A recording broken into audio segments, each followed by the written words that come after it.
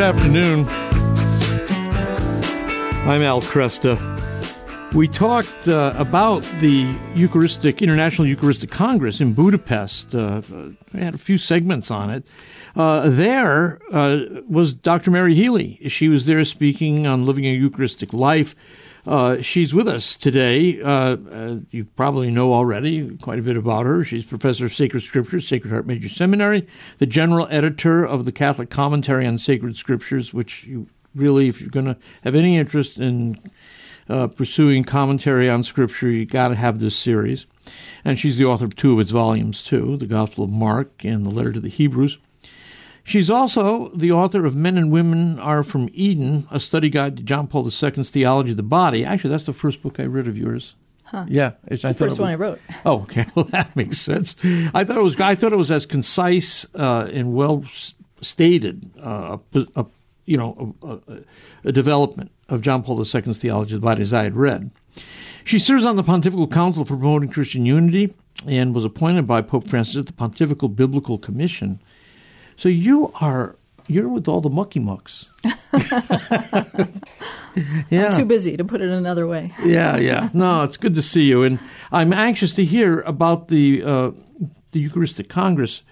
You were invited there to do what? What was your primary purpose? Well, it's interesting because they first asked me to do a workshop, to do a talk that would be one of the workshops. Yeah. And then a few months ago, they came back and said, would you also give your testimony? And I said, sure. I had to prepare these beforehand and send them in because of all the translators. Oh, yeah. And I assumed that my testimony would be one of 67 simultaneous workshops kind of thing. Yeah. But when I got there, I found out it was actually the plenary session. So the Holy Spirit actually led me to do something completely different from what I had planned. Tell me. You got to tell me. I wasn't expecting it to be for the plenary session, and I kind of thought, I don't really have the kind of testimony that is apt for a huge group like this. I don't really have a dramatic testimony, and I didn't feel completely comfortable with it. And so I prayed about it, and I had this idea, and I shared this idea with the organizers of the Congress, and I said, how about if I just give a short version of my testimony and then lead some prayers, including prayers for healing, prayers for freedom from fear, wow, and for an outpouring of the Holy Spirit. And to their credit, they said, oh, yes, go ahead, whatever the Holy Spirit leads you to do. So I thought, okay, great, I'm going to do that. And they also the lady in charge of speakers said, you can take a little extra time if you want, that's no problem. Well, it was a few minutes before I actually walked on stage that I said to the coordinator backstage, they said I could take a few extra minutes.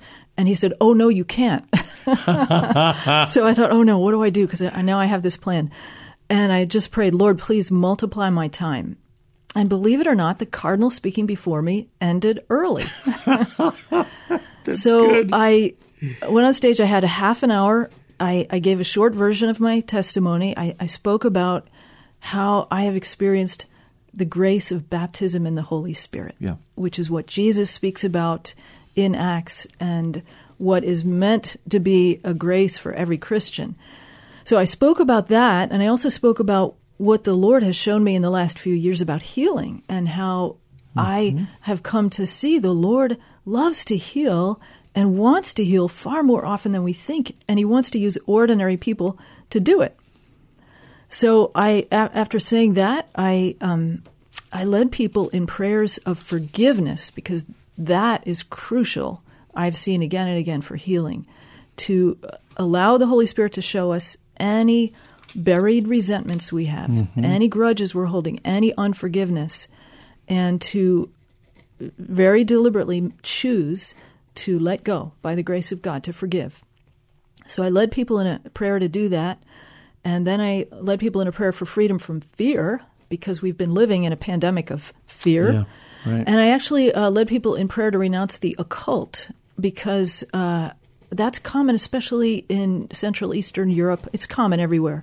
Yeah. But many people don't realize how much occult involvement blocks them from the grace of God in their life. Many Catholics do a cult just for fun, on the side, or to find out something about their life, etc. So people they do forms of divination. Yeah, that kind of thing. For guidance. Yeah. Instead of trusting the Holy Spirit. Exactly. Okay. So I led a prayer to renounce that, and then I led people in a prayer to be baptized in the Holy Spirit, for a fresh outpouring of the Holy Spirit. I had everybody stand up, and I said, how about if you lift up your hands to heaven like little children? And I could see the bishops and cardinals in the front row kind of looking at each other like, do we have to do this? But they did it. Sure. And I really did feel like there was a special grace there that God was giving. And then I led people in a prayer to utterly and completely surrender their lives to Christ. Everything in their life, their past, present, future, their hopes, dreams, and fears, everything. And that too, many people have never done that consciously. So I think that opens the door to grace. Yeah. That's marvelous. That's great. Did you get any pushback? Not at all. No. That's in great. fact, many people came to me afterward and said, thank you for, getting us to pray spontaneously. Yeah. Because really the rest of the Congress was typical of large ecclesial events like this. Sure. Very, very structured. Almost all the speakers were reading from their text. Yeah. Some of it was very densely theological, probably over people's heads in some cases.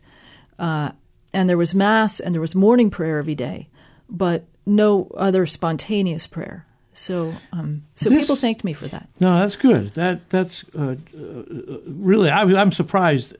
I was going to say, the words that came to my mind is, I'm surprised you got away with this. Yes, because those are large events. Right. They are run by the clock. Yes, they are. Everything's checked out ahead of time. Mm-hmm. Nobody wants any room. Mm-hmm. And it was very interesting to see both the formal elements, because, of course, Cardinal Erdo of Budapest was in charge of the whole thing, and he had his priest who was the general secretary running the whole thing. But then there were lay people who were on-the-ground coordinators.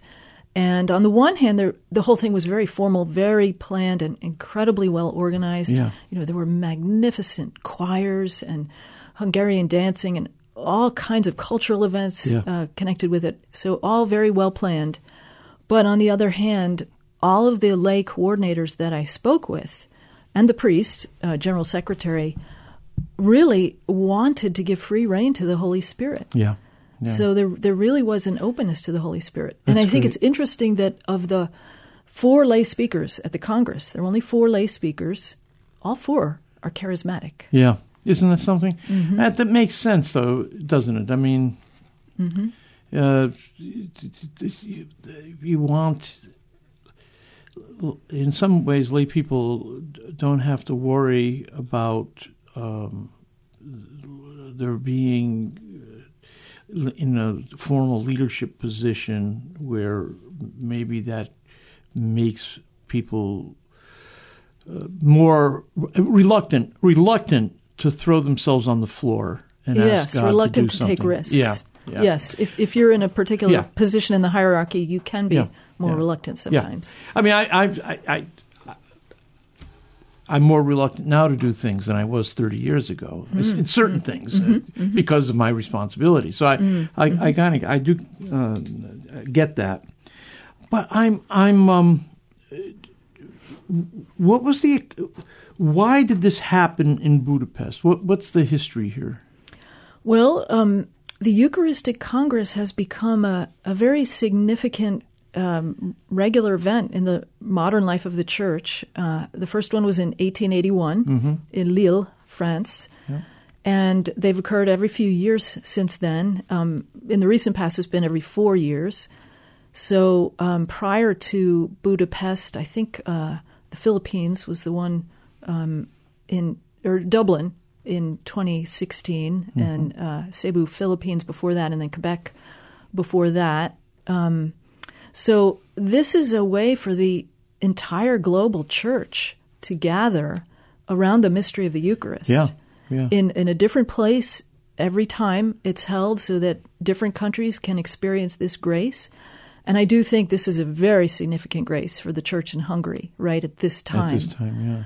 And there can be teaching, their formation, but also just a very powerful experience of the Eucharist, both in the Mass celebrated ideally with the Holy Father, and the Holy Father did celebrate the closing Mass, right, with many tens of thousands of people there, and also the Eucharistic procession through the streets. I wasn't there for those last two highlights of the Congress, but I heard that it was magnificent, processing with lighted candles through the streets of Budapest with the Eucharist. How important is the Catholic faith to the culture of Hungary? Well, traditionally, of course, it's right at the heart of their culture. Saint Stephen of Hungary is one of the great heroes of their history, and for the last 1,000 years, their entire culture has been founded on the Catholic faith. But of course, with the Soviet occupation of Eastern Europe, and now the in some ways more insidious, more powerful influence of secularism, they've gotten away from it. They are battling it, but I really believe they are in a very strategic position right now. There is a way that they are a holdout against the culture of death. They have a prime minister and a president who are deeply Christian. One is a Catholic, one is a Protestant. And they are holding ground where others have caved. Do they share? Poland is often pointed to as a place where the faith is still very strong. Is Poland in the same kind of position? Yes, I think they're both in very similar positions. One of the highlights for me of the Congress was that besides all of the formal events in the Hung Expo, which is the exposition center where this whole thing was held, and then the masses in the square, the Heroes Square in the city. Also, they had 2 stations in different locations of the city for street evangelization going on through the whole week. And this is the right thing to do, right? Because it's not all about just getting together with ourselves as the church, but going out to where people are. So one of these was at a bus station and one was at a tram station. And, lots of people walking back and forth. And they had organized. Hold it there, okay? Sure. Got to take a break. I want to come back and pick that up because I did not know about the street evangelization. That's great.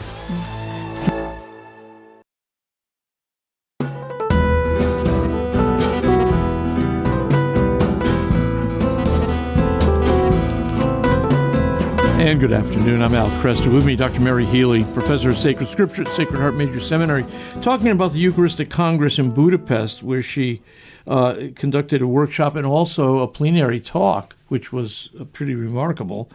You were talking before the break about the 2 stations for street evangelization. That strikes me as very unusual for this kind of event.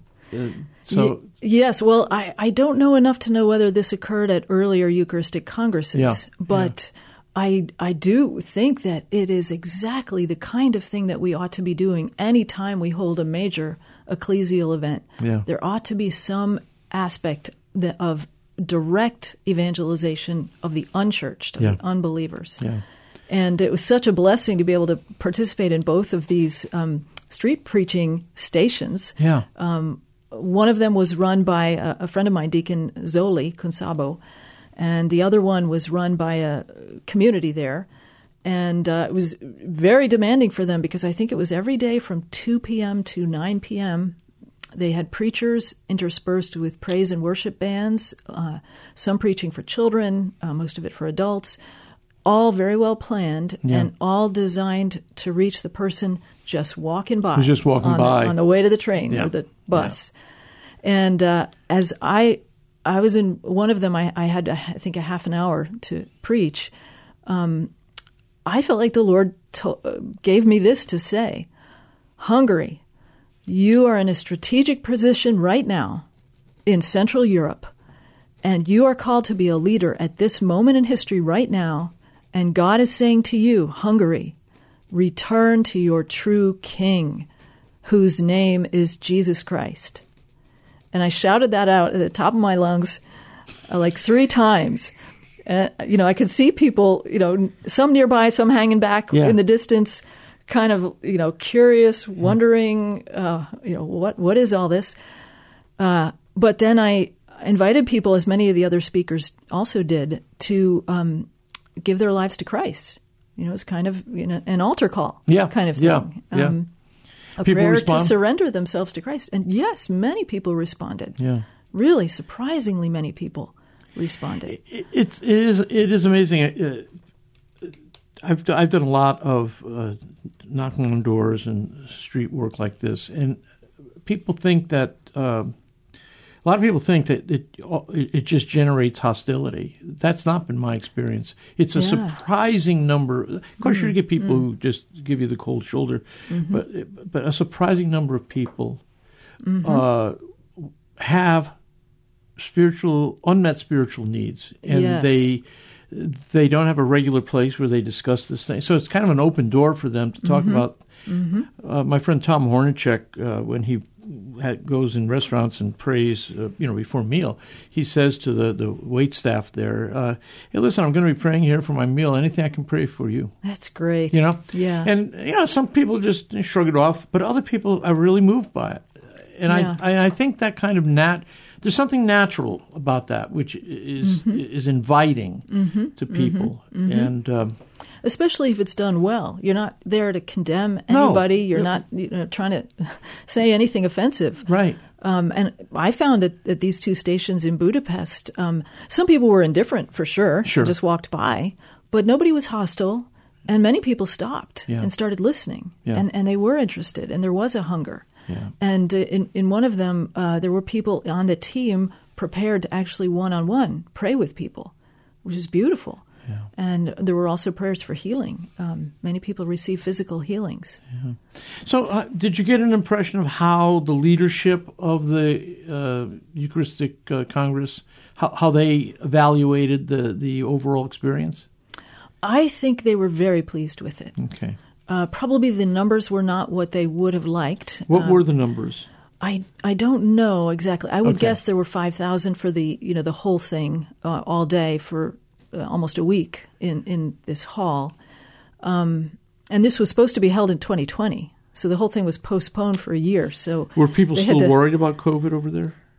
Much less than I would have expected. Okay. Yeah, not many people were wearing masks or anything. And I don't know the numbers for the closing mass with the Pope, but for sure, much higher numbers for that. And I think that overall they were very pleased with how it turned out, and rightly so.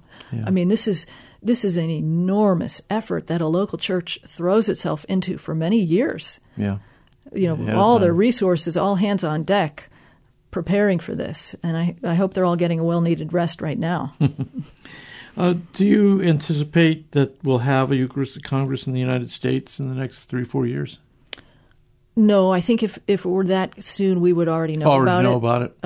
There is, however, an effort going on among the U.S. bishops for what they're calling a Eucharistic revival. Yeah, we've talked about that. Which is headed up by Bishop Andrew Cousins, who is the head of the Committee for Evangelization and Catechesis. And so he's been dreaming up this 3-year plan on the local level, the diocesan level, and the national level for rekindling of Eucharistic amazement, Eucharistic faith among Catholics in the U.S. Yeah. And I think it was partly precipitated by that Pew survey that came out, I think, a year and a half ago, maybe it was 2.5 years ago, showing that only 1/3 of Catholics, of course, both practicing and non-practicing, believe in the real presence of Jesus in the Eucharist. And even among practicing Catholics, it's not as high as it ought to be. It's like only 2/3. Yeah.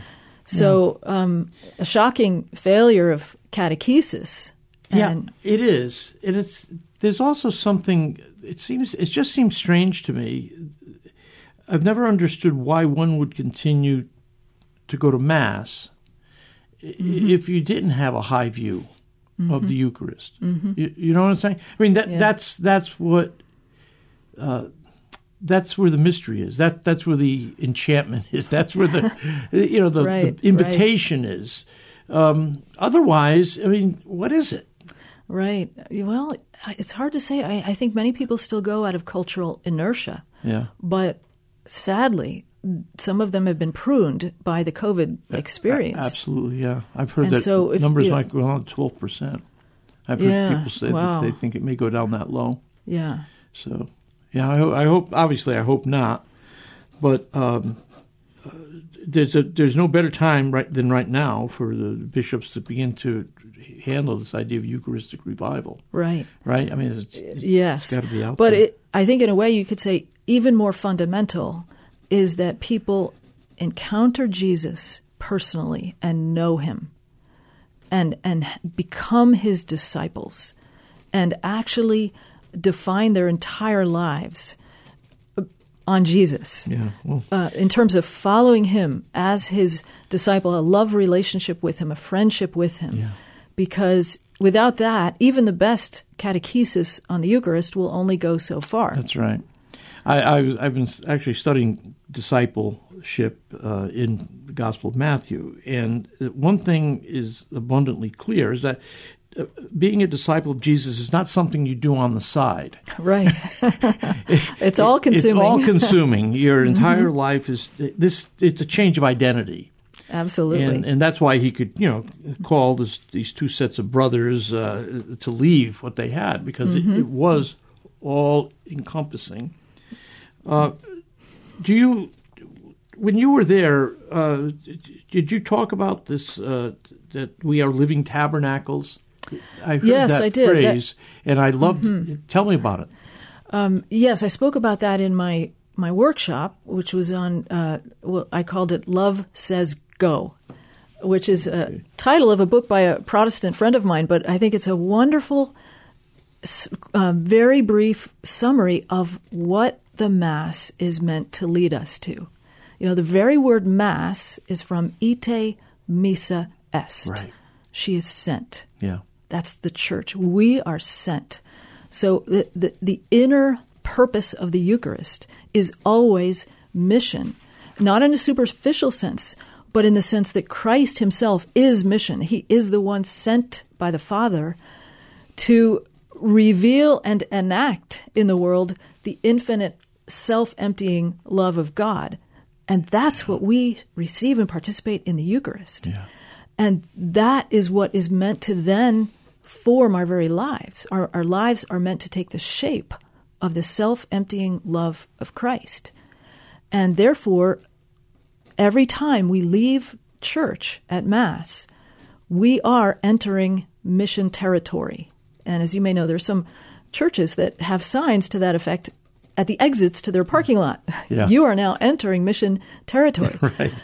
So now some Protestants have those signs as well. But as Catholics, we realize we don't just receive the Eucharist and then we're done. We get our quota of grace and go home for the week. We become living tabernacles. Yeah. We become carriers of the presence of Jesus so that we can bring him into the world, so that in whatever daily situations the Lord has placed us in, our family, our work, our school situation, we can live out and exemplify what we've received in the Eucharist, which is infinite self-outpoured love. Yeah. And so our lives are meant to reflect the Eucharist. But what I saw during the COVID crisis, during those months when the churches were closed and we didn't have access to the sacraments, is that some Catholics literally felt that we were nothing, that we were completely wrecked. And that's not the case. Yes, it's true that it's a tremendous suffering that there's a deprivation there for certain. There is a deprivation that we're not able to participate in the Eucharist and receive Christ in the Eucharist. But nevertheless, we remain living tabernacles. And that's why the church in places like Japan and Korea and other places had for decades no priests and no sacraments, and yet remained as a living, vibrant church. Yeah. Now, that's not a normal situation, of course. We don't ever want that. But Catholics need to know that the Lord whom we receive in the Eucharist lives in us. Yeah. So our whole lives are meant to are sacred. We're meant to carry his presence and be his presence wherever we go. Do you think the reason that is hard for people, that is hard for people to grasp, is because we are very much aware of how far short we fall, and so it becomes like okay, yeah, I believe that. I mean, theologically, I believe that. Doctrinally, I believe it, but I still lose my temper. Are you kidding? I mean, the moment I go out to the parking lot, yeah, exactly. I get angry at somebody. Yeah, and I think these two things come together. Concupiscence, and then this idea that we have received the self-emptying love of Christ, and we are now on mission to bring that to the world around us. Really, and I think everybody has to come to the place where they figure out how these two things work. Yeah, it's like so many truths of the faith, it's almost too great to bear. Yeah. It's almost too blinding a light. It's almost too magnificent and wondrous a truth for us to bear. And we look at our ordinary little lives and we think, it can't be the case. Yeah. Maybe the Lord didn't really mean it that way. Maybe the church doesn't really mean that.